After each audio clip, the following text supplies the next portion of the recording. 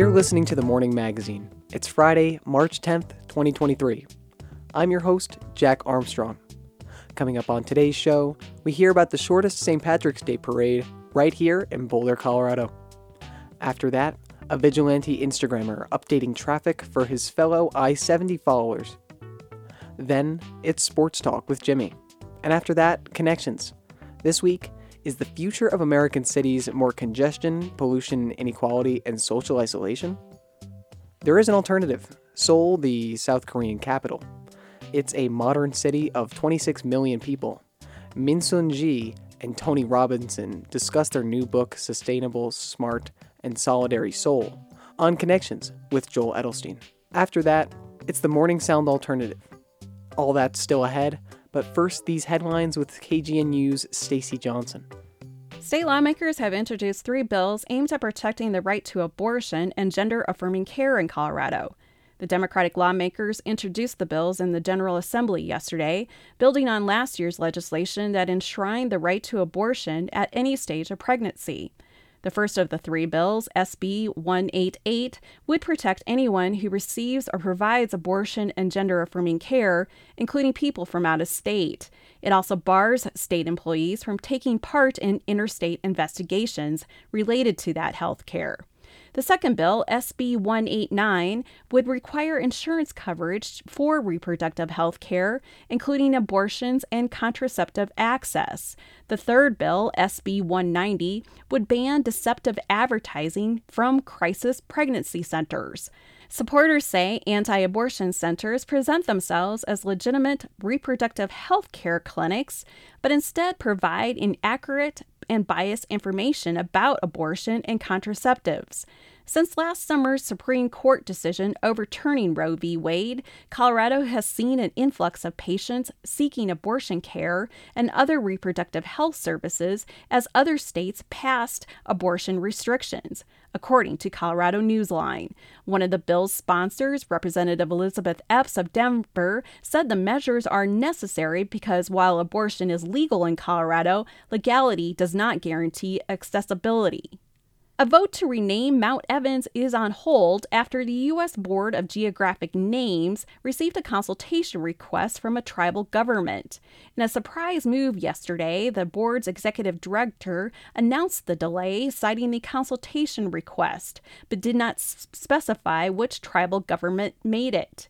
The decades-long renaming process of Mount Evans, a 14,000-plus peak in Clear County, and that is visible from Denver, seeks to remove the name of former territorial Governor John Evans. Evans was instrumental in the 1864 Sand Creek Massacre in Colorado that murdered more than 230 Cheyenne and Arapaho people, many of whom were women, children, and elderly.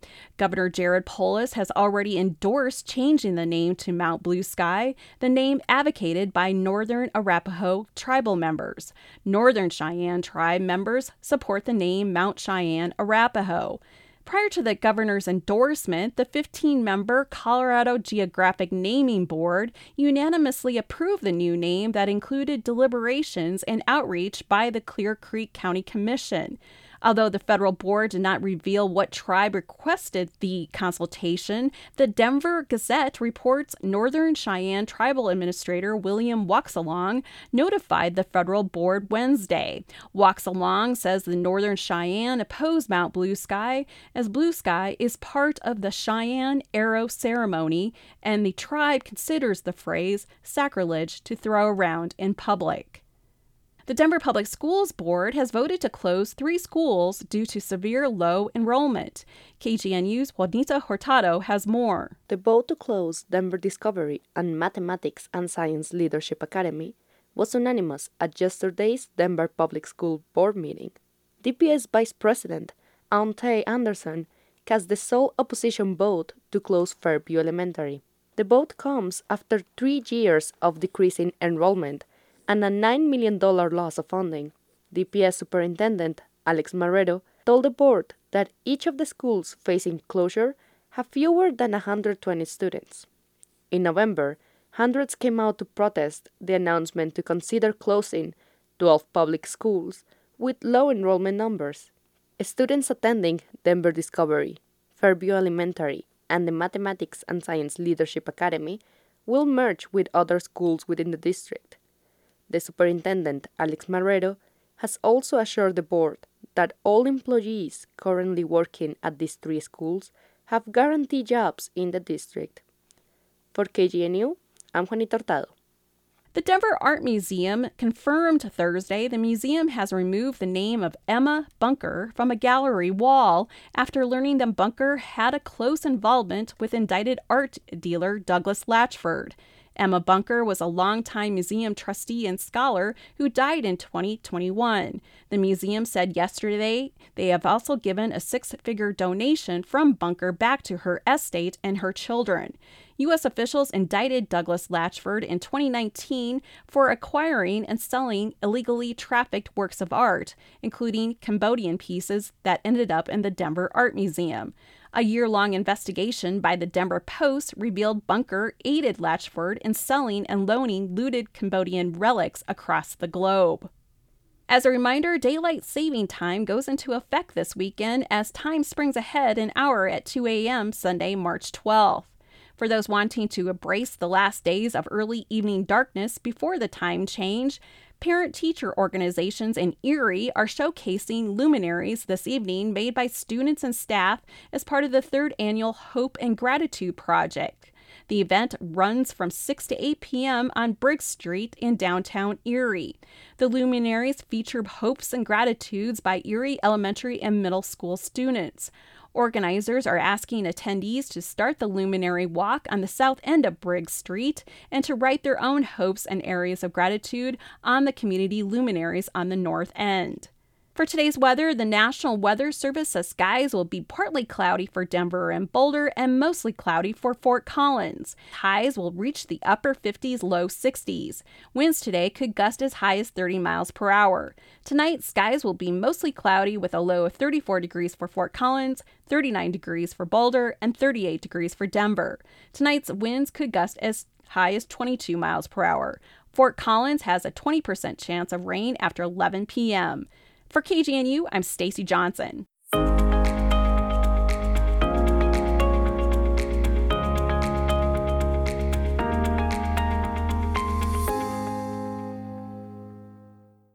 You're listening to the Morning Magazine on KGNU. I'm Jack Armstrong. The Boulder chapter of the Odd Fellows will host the world's shortest St. Patrick's Day parade at 16th and Pearl Street in Boulder at around noon on Sunday. Jim Kopel, a past grand for the Boulder Independent Order of Odd Fellows, joins KGNU's Alexis Kenyon to tell us more about the event. Jim, to start, tell us about where the idea of the world's shortest St. Patrick's Day parade came from. It came from a bunch of people sitting at the bar in J.J. McCabe's, probably 1982, and they were all sitting there saying, how come Boulder doesn't have a St. Patrick's Day parade? Because it was an Irish bar. And they said, well, let's do our own. And they got up and they went out and they marched down Pearl Street and it caused a ruckus, and it's been going on ever since. Okay, so just a fact check here. Is it indeed the world's shortest St. Patrick's Day? I mean, or is it just one of the shortest? It's the world's shortest St. Patrick's Day parade in the world. Okay, how long is the parade? Where does it start and where does it end? The parade goes from 16th and Pearl to 16th and Spruce, which is like, one block, 100 feet. And all these different groups come together and put on their show. And there'll be music and dancing and food and, Irish dancers, Irish wolfhounds, all these different groups. The Patio Furniture, which is a lounge chair choreography event that cannot be matched on the planet. It's hilarious. And the Governor Polis will be there. So come on down and see your governor. And we're going to do this rain or shine. So it's going to happen. So we want everybody to come and enjoy us. So the world's shortest St. Patrick's Day parade was a concept that originally was created back in the 80s. How many years have the Odd Fellows been doing it? Well, we only just did the one last year. Okay. And it was hilarious because the people were just cracking up. And then we had, a big dinner upstairs. I don't know if this part is open. It's not open to the public, but we've done lots of really wild parties. And I'll bet you some of y'all remember the Halloween parties at the Oddfellows Lodge back a few years ago. There would be like 800 people come Really? through there. Wow. People talk about it still. Really? It's like 20 years ago. You should bring that back. I feel like Boulder could use a good Halloween party We will, yeah, because, we were completely shut down for the last 3 years. because of COVID. Yeah. And but it's beautiful in there. And for those who don't know anything about the Oddfellows, they're a fraternity group that has been in Boulder since the 1800s. And they own the building where the Army's surplus store used to be. The floors above that store are their Boulder headquarters. Yeah, we've got 3 stories upstairs that are all original 1899. And it's a beautiful space for fundraisers and concerts. So it's really a great place to hang out. Well, is there anything else you want to tell people about Sunday's parade? I think it would be a really good time to see a big turnout and everybody come down and laugh and have fun. Last year, everybody was smiling and happy, and I hadn't seen that for so long after the pandemic. And we want to recreate that community joyfulness and play. Jim Copel is a past grand of the Boulder Lodge No. 9 Independent Order of Oddfellows. Jim, thank you so much for talking with me.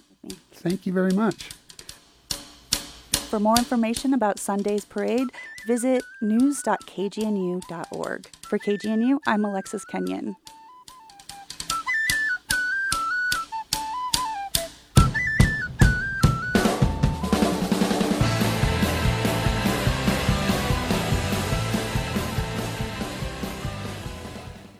In the over 2,000-mile stretch of Interstate 70, the 3-hour portion between Glenwood Springs and Denver tends to draw a lot of attention.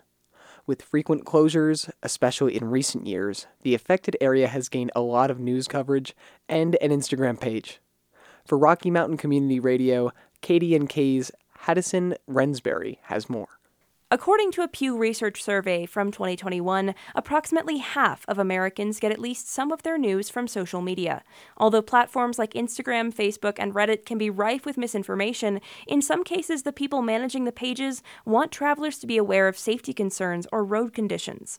That is the case with I-70 Things.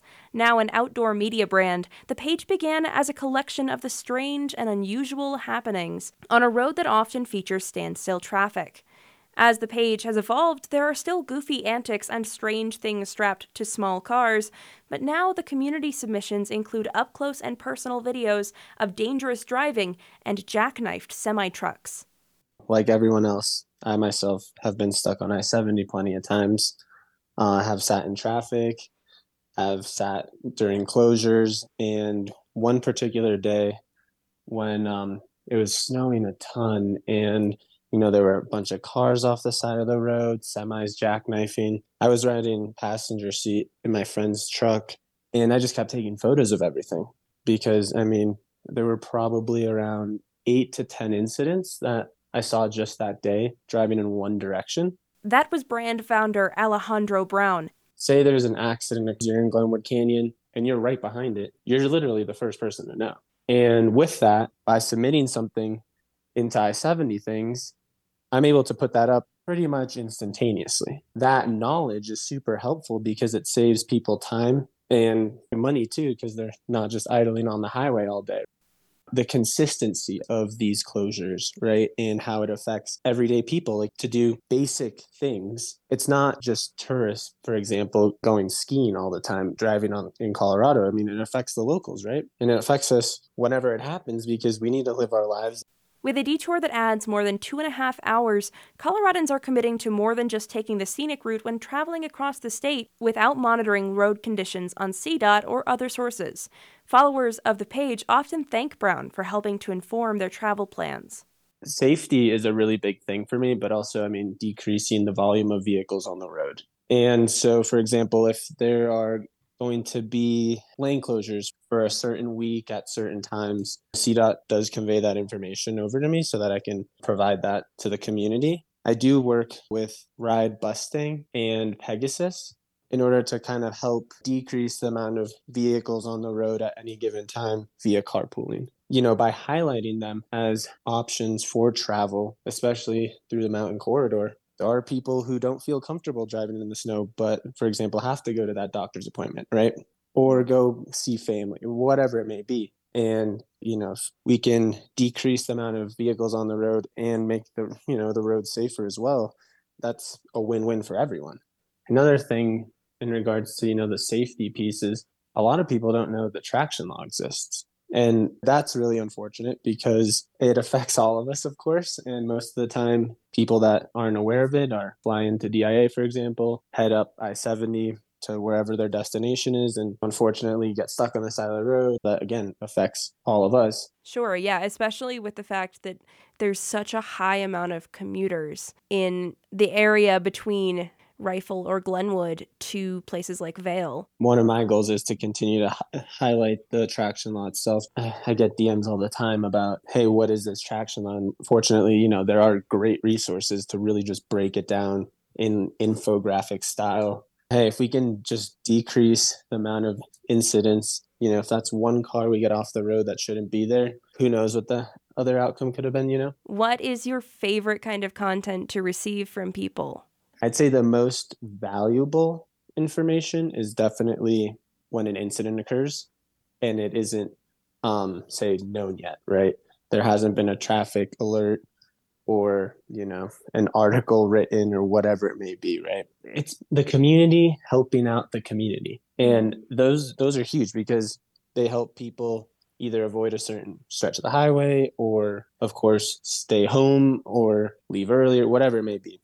You see also people, kind of camping chairs just parked outside their vehicle if it's a nice day out and mingling with their fellow traffic buddies. Yeah, traffic has never looked so fun more than the points where you post photos of people sitting in traffic in their lawn chairs. Yep, just hanging exactly. out on a summer night because they don't really have anywhere to be, or if they do, they're not getting there anyways. Yep, exactly. It's, you can't really control it. So, I stress being prepared. Being prepared looks different a lot of times, but, obviously food and water, some snacks, and camping chair too. Another favorite submission Brown recently received was the video of Carbondale-based band Elk Range serenading a snowy crowd of travelers in stalled traffic. In the future, Brown intends to bring I-70 Things into further collaboration with transportation services and with outdoor brands. For KDNK News, I'm Haddison Rensbury. That story was shared with us via Rocky Mountain Community Radio, a network of public media stations in Colorado, Wyoming, Utah, and New Mexico, including KGNU.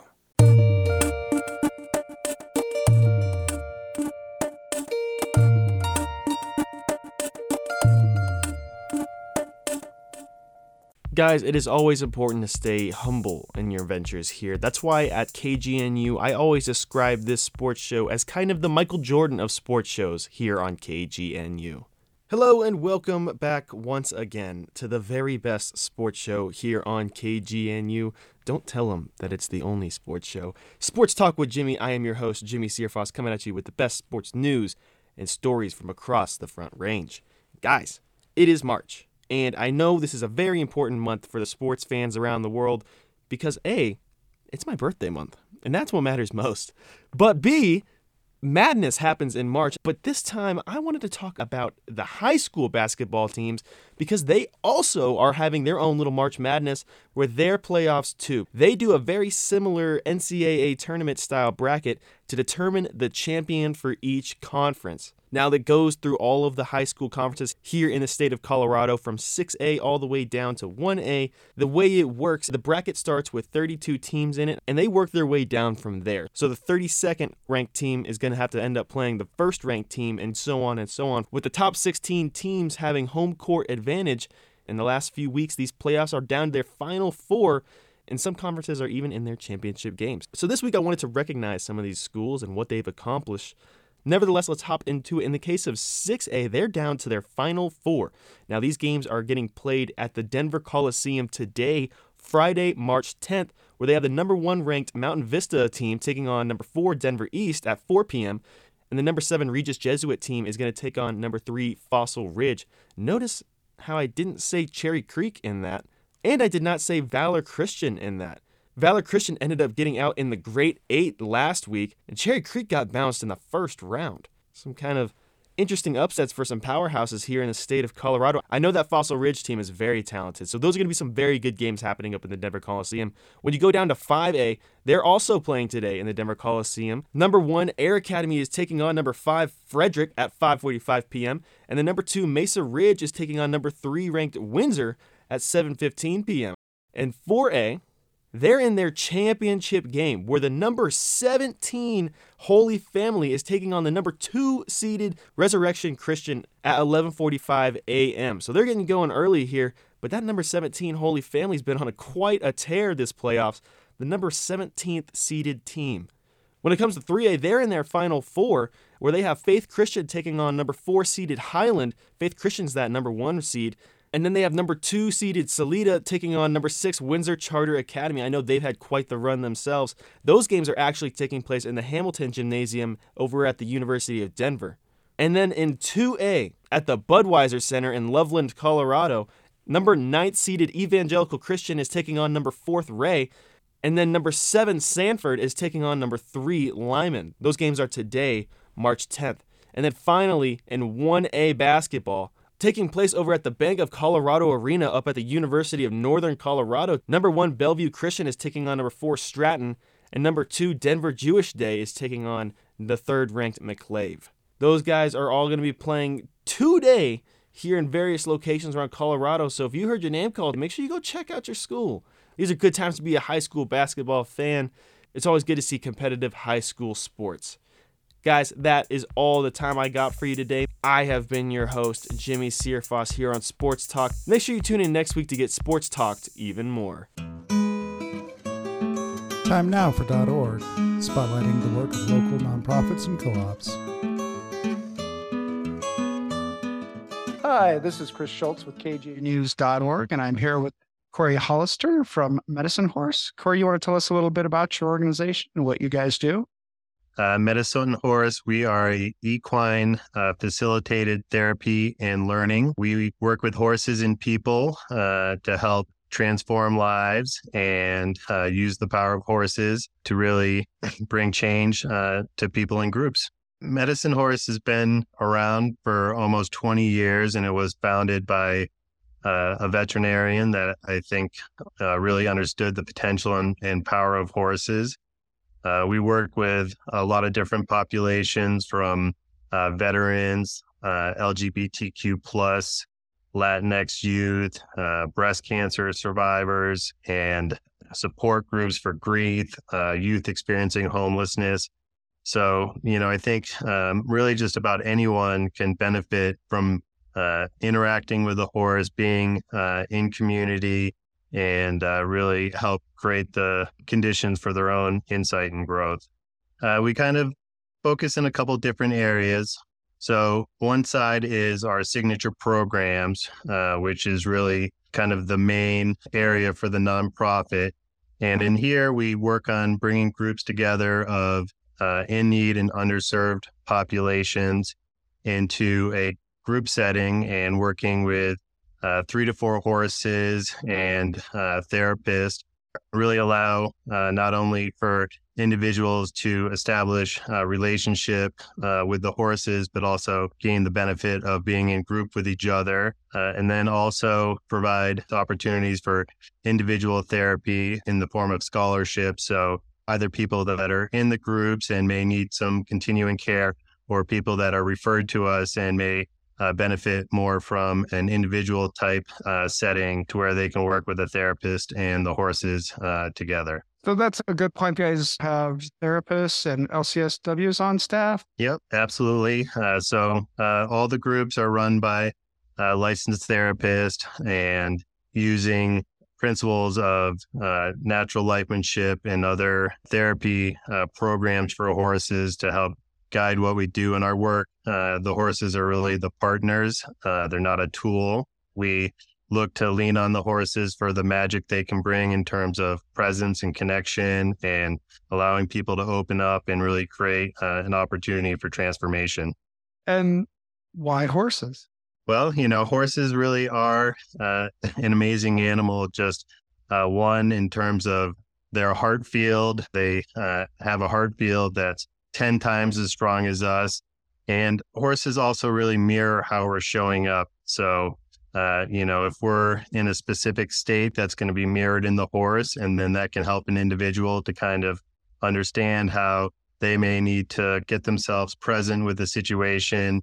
And then they'll see that mirrored in the horse. So they really have an amazing ability to help individuals gain that self-awareness and help, lead them through being able to learn how to calm and create that presence within themselves. So in addition to the therapy with the horses, is there an aspect of animal husbandry? Do people come and take care of the animals?